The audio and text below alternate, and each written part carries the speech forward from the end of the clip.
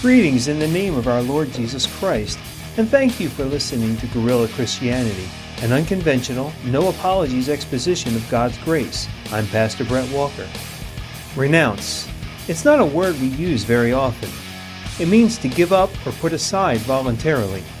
Today, as we look at the temptation of Christ in the wilderness, we reflect on what it means to renounce worldly things for a relationship with God. So grab your Bible, open it to Matthew chapter 4, and join us as we look at how God calls us to renounce. Please take out your Bibles, either the ones that you brought with you or the ones in your pews, and turn them with me to the book of Matthew chapter 4. Today we're going to be looking at the temptation of Jesus. As we begin our Lenten season, we are in a period of fasting and abstinence and penitence. It is a time when we reflect upon our relationship with God and all that He has done for us. The season of Lent is 40 days plus 6 Sundays, so it's 46 days, but it's 40 days plus 6 Sundays because it represents the 40 days that Jesus fasted in the wilderness. And so, let us look at the word of the Lord for us this morning. Matthew chapter 4. Then Jesus was led up by the Spirit into the wilderness to be tempted by the devil. He fasted 40 days and 40 nights, and afterwards he was famished. The tempter came and said to him, "If you are the Son of God, command these stones to become loaves of bread." But he answered him, "It is written, one does not live by bread alone, but by every word that comes from the mouth of God." Then the devil took him to the holy city and placed him on the pinnacle of the temple, saying to him, "If you are the Son of God, throw yourself down, for it is written, He will command His angels concerning you, and on their hands they will bear you up, so that you will not dash your foot against a stone." Jesus said to him, "Again it is written, do not put the Lord your God to the test." Again the devil took him to a very high mountain and showed him all the kingdoms of the world and their splendor. And he said to him, "All these I will give you if you will fall down and worship me." Jesus said to him, "Away with you, Satan, for it is written, worship the Lord your God and serve only Him." Then the devil left him, and suddenly angels came and waited on him. This is the word of the Lord for the people of God. Thanks be to God. Let us pray. O Lord, may the words of my mouth and the meditations of our hearts be found acceptable in Thy sight, O Lord, our rock and our Redeemer. Amen. Temptation is all around us. All the time. All the time. I work in an office during the week. I work in an office where there are a lot of IT workers. And if there's one thing that you need to know about people who work with computers, it is that they constantly need to be fed and caffeinated. And so there is always temptation at my office. Now, in the last year and 3 months, I have managed to lose a lot of weight.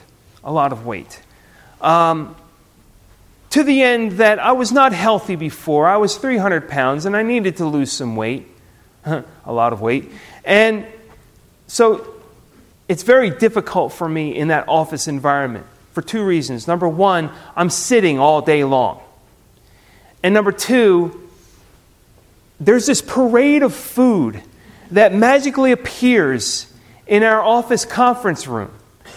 Donuts and soft pretzels, and some really rotten person's wife works in a bakery and sends us the day-old croissants that are filled with cream, and I'm like, are you kidding me? You know? What horrible person would do that? You know? Well, temptation, it's always around us. And the lesson here today is that even Jesus himself was tempted. But note that Jesus went to the cross having known no sin.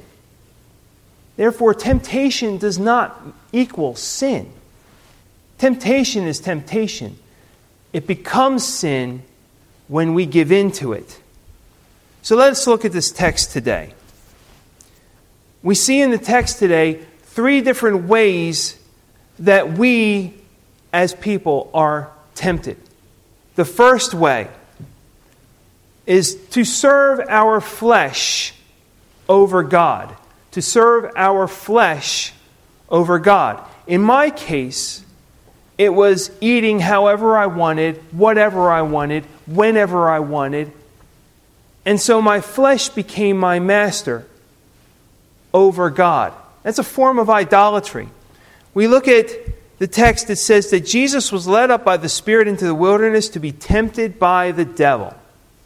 That's the first thing that chapter 4 tells us. It says, he fasted 40 days and 40 nights, and afterwards he was famished. Well, no kidding. He was hungry. He didn't eat for 40 days. Any of us would be hungry. But it was at that moment, it was at the moment of his greatest weakness, when his body was crying out for food, for sustenance. Then the tempter came to him and said, if you are the Son of God, command these stones to be loaves of bread. He challenges him. He challenges him. First of all, he challenges the notion that he's the Son of God, but of course he knows that he is. Satan knows who Jesus is. Of course he does.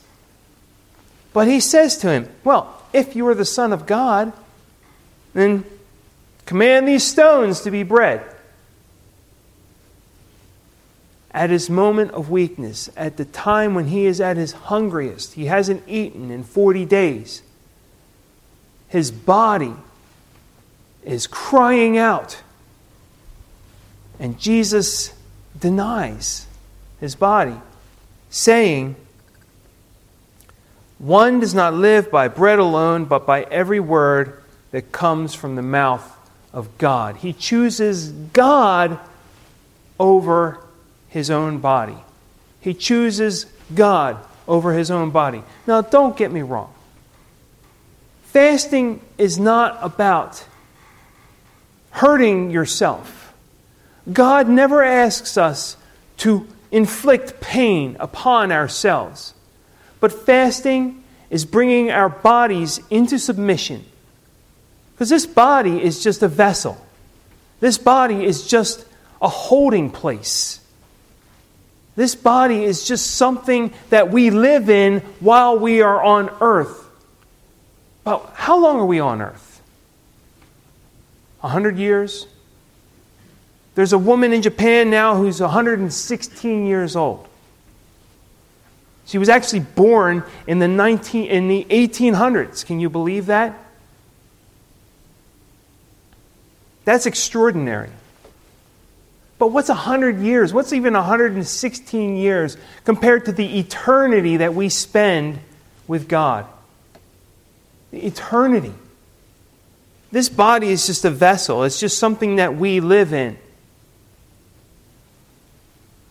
When we go to be with God, we will be glorified. Just as Jesus was transfigured on the mount in front of his 3 disciples, we also shall be glorified. This body is temporary. It will wither and die. Yesterday I was at a conference with some lawyers who were talking about estate planning for people who have children with disabilities. And the one lawyer said the thing that I always get this statement, I want to plan to take care of my children if I die. If I die, I want this to happen for my children. If I die, and he says no. It's not a matter of if. It's a matter of when. It's going to happen. It's going to happen. This body will die. It's a fact. So who do we serve? Do we serve our temporal body? Or do we serve the eternal God? Jesus chose God. The second way that we are tempted is putting God to the test. Putting God to the test. I remember before I was a believer, I struggled with the idea of God. And I would say silly things like, you know what, God, if you exist, make these flowers blaze into flame. Go ahead. Do it. Nothing. Well, that proves God doesn't exist. You know? What happened with Jesus? The devil took him to the holy city and placed him on the pinnacle of the temple, saying to him, "If you are the Son of God, throw yourself down, for it is written, He will command His angels concerning you so that you will not, and on their hands they will bear you up so that you will not dash your foot against a stone." He saw that Jesus, first of all, combated his first temptation with Scripture. He turned Scripture against him. So the devil says, fine, you can use Scripture, I can use Scripture too. He quotes from the Psalms. But Jesus said to him, "Again it is written, do not put the Lord your God to the test." We shouldn't put God to the test. Well, God, if you were there, then do this awesome thing. That's not the relationship that we are to have with God. The relationship that we are to have with God is one of faith and trust. When we question God, and don't get me wrong, God answers questions. But there's a difference between a question and a challenge. The question is, God, I don't understand why you did this. And sometimes God's answer is, just wait a minute. Wait a while and you will see. There's a plan. God has a plan. God doesn't live in the moment like we do, but He lives in eternity's past and eternity's future, and He knows all things. So He knows a little bit better than we do what's coming and what will happen.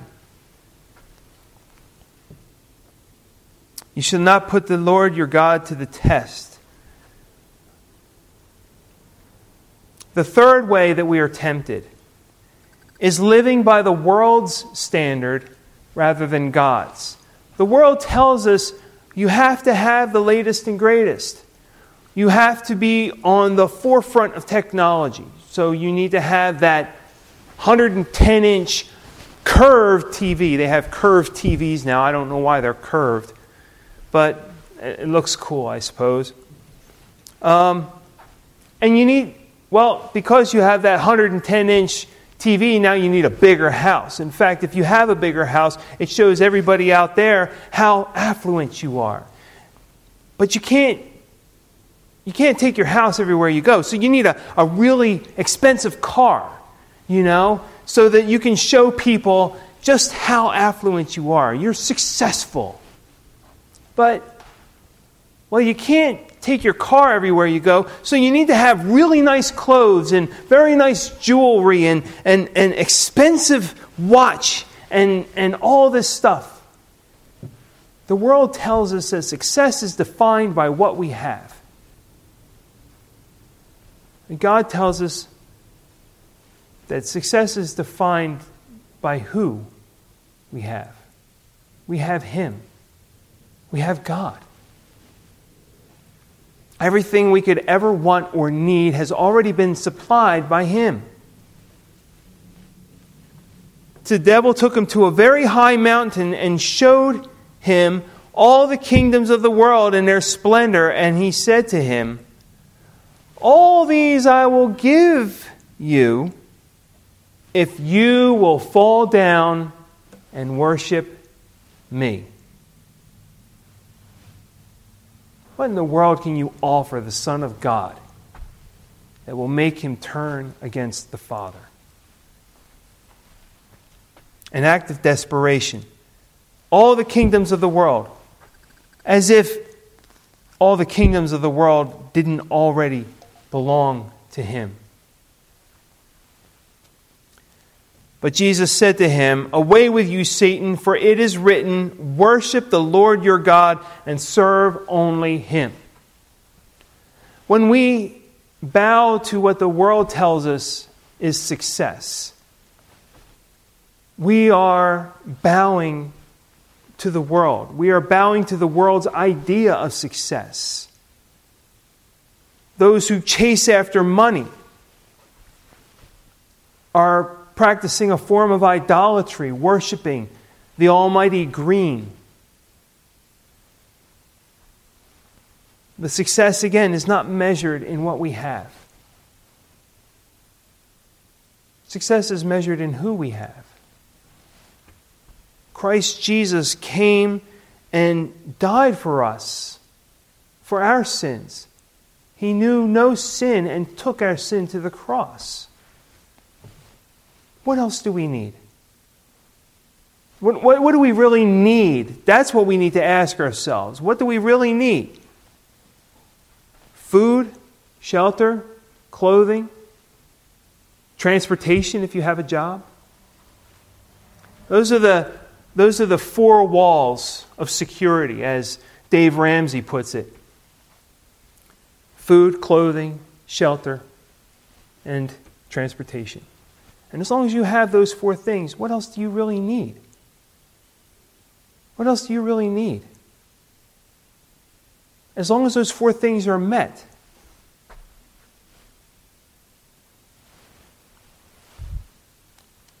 The world tells us that success is measured in dollars. God tells us that success is measured in faith. In faith. You know, temptation has been around ever since the very beginning. We read this morning the account in Genesis where the serpent tempted Eve, and it really didn't take a whole lot. What was the temptation that he offered her? It wasn't the fruit itself. He said that God doesn't want you to eat the fruit. He says, God knows that when you eat of it, your eyes will be opened and you will be like God. Exalting ourselves. Lifting ourselves up to be equal to God. Who does he think he is? God? Well, yeah. He created everything out of nothing. He spoke the universe into existence. Who is like him? No one. But the first temptation was to make ourselves like God. Living by the world's standard. Serving our flesh over God. Putting God to the test. You know, but God doesn't tempt us. God is not the one who tempts us. Temptation comes at the hands of the tempter. The world. The prince of the world. In James chapter 1, he said, "No one when tempted should say, 'I am being tempted by God,' for God cannot be tempted by evil, and he himself tempts no one. But one is tempted by one's own desire, being lured and enticed by it.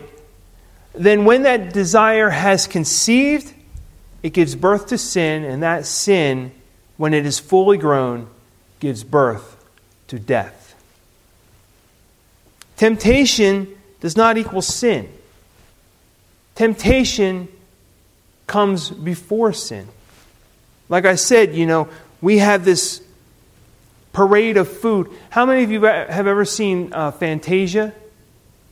You know the scene where the broomsticks keep multiplying and multiplying and coming, and they keep dumping the water. It's like that at my office with the food.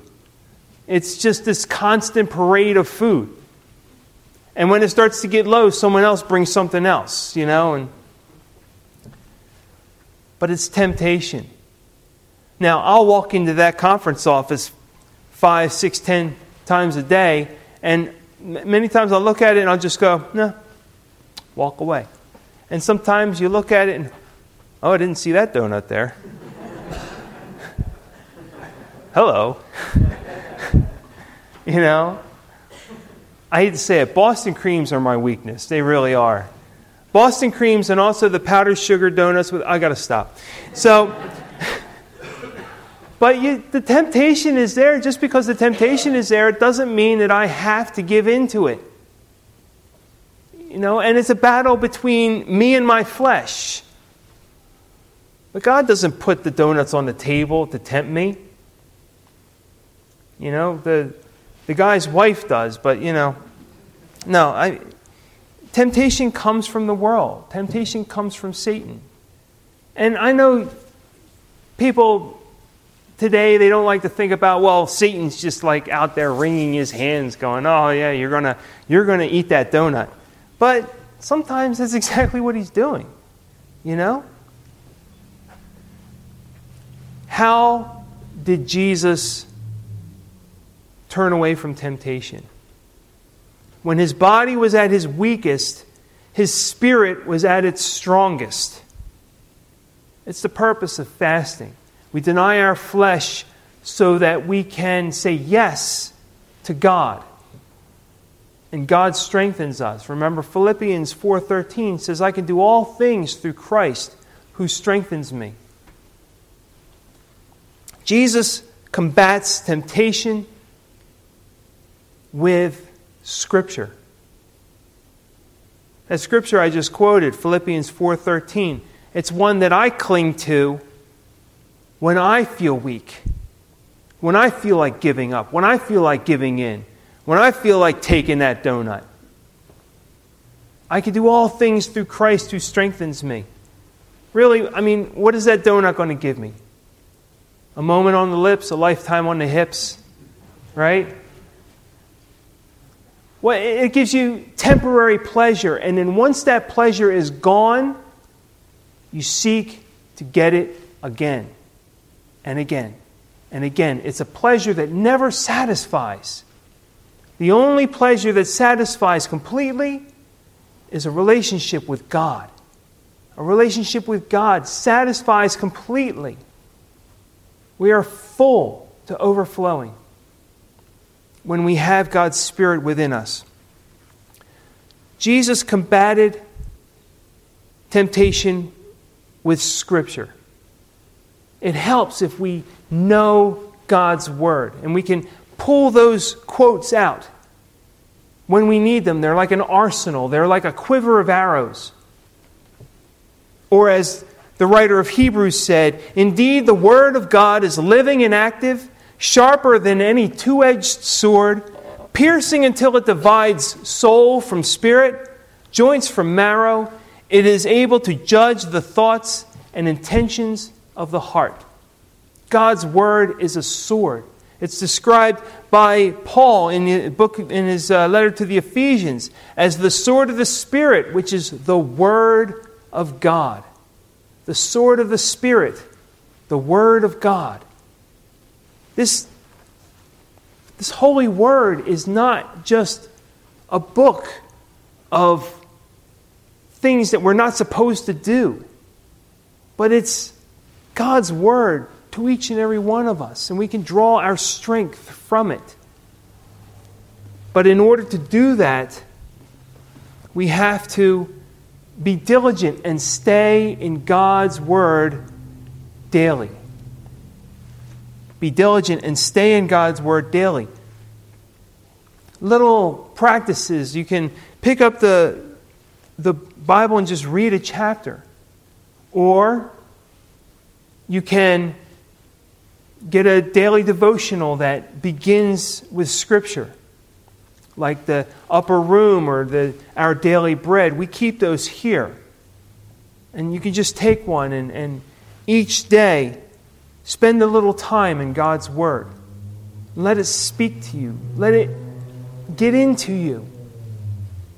And Psalm 119 says, I have hidden your word in my heart that I might not sin against you. God's word is powerful, and it drives the tempter away. That is my mantra. When I walk into the conference room and the donuts are sitting there, that's what I say. I can do all things through Christ who strengthens me. I don't need those donuts. I have something better.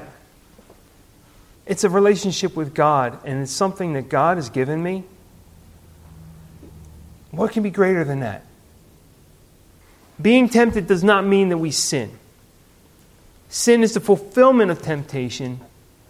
And we see in this example that Jesus did not sin, although he was tempted. Although he was tempted. So let us heed the example of Christ. Temptation will certainly come, but when temptation comes, we may drive it away by the sword of God's Spirit, the very Word of God. Remember Psalm 119. I have hidden your word in my heart that I might not sin against you. By being intentional about being in God's word every day, we arm ourselves against temptation. This Lenten season, we often talk about things that we give up, like sweets or caffeine or anything like that. But rarely do we talk of taking something up. So I'd like to challenge each of us to take up God's Word each day during this season of Lent. It could be as simple as reading a daily devotional, or it can mean devoting time each day to read through God's Word. Take up the sword of the Spirit and arm yourself against temptation. Let us pray. Almighty God, we thank you for your holy word. We have hidden your word in our hearts that we may not sin against you. We pray for strength against the tempter's snares. We ask that you would grant that we, your children, would be able to turn away from temptation when it comes. And let our lives be a testimony to your greatness. For it is in the name of Jesus Christ that we pray. Amen. Thank you for joining us for today's podcast. If you live in the Salem County area, you can join us in person. Ebenezer United Methodist Church in Auburn holds its worship service every Sunday at 9 a.m. And Hudson United Methodist Church in Pedricktown holds its worship service at 10:30. We also have Bible study during the week. If our message has touched you in some way, won't you let us know in the comments? We hope you'll join us again for Guerrilla Christianity. God bless you.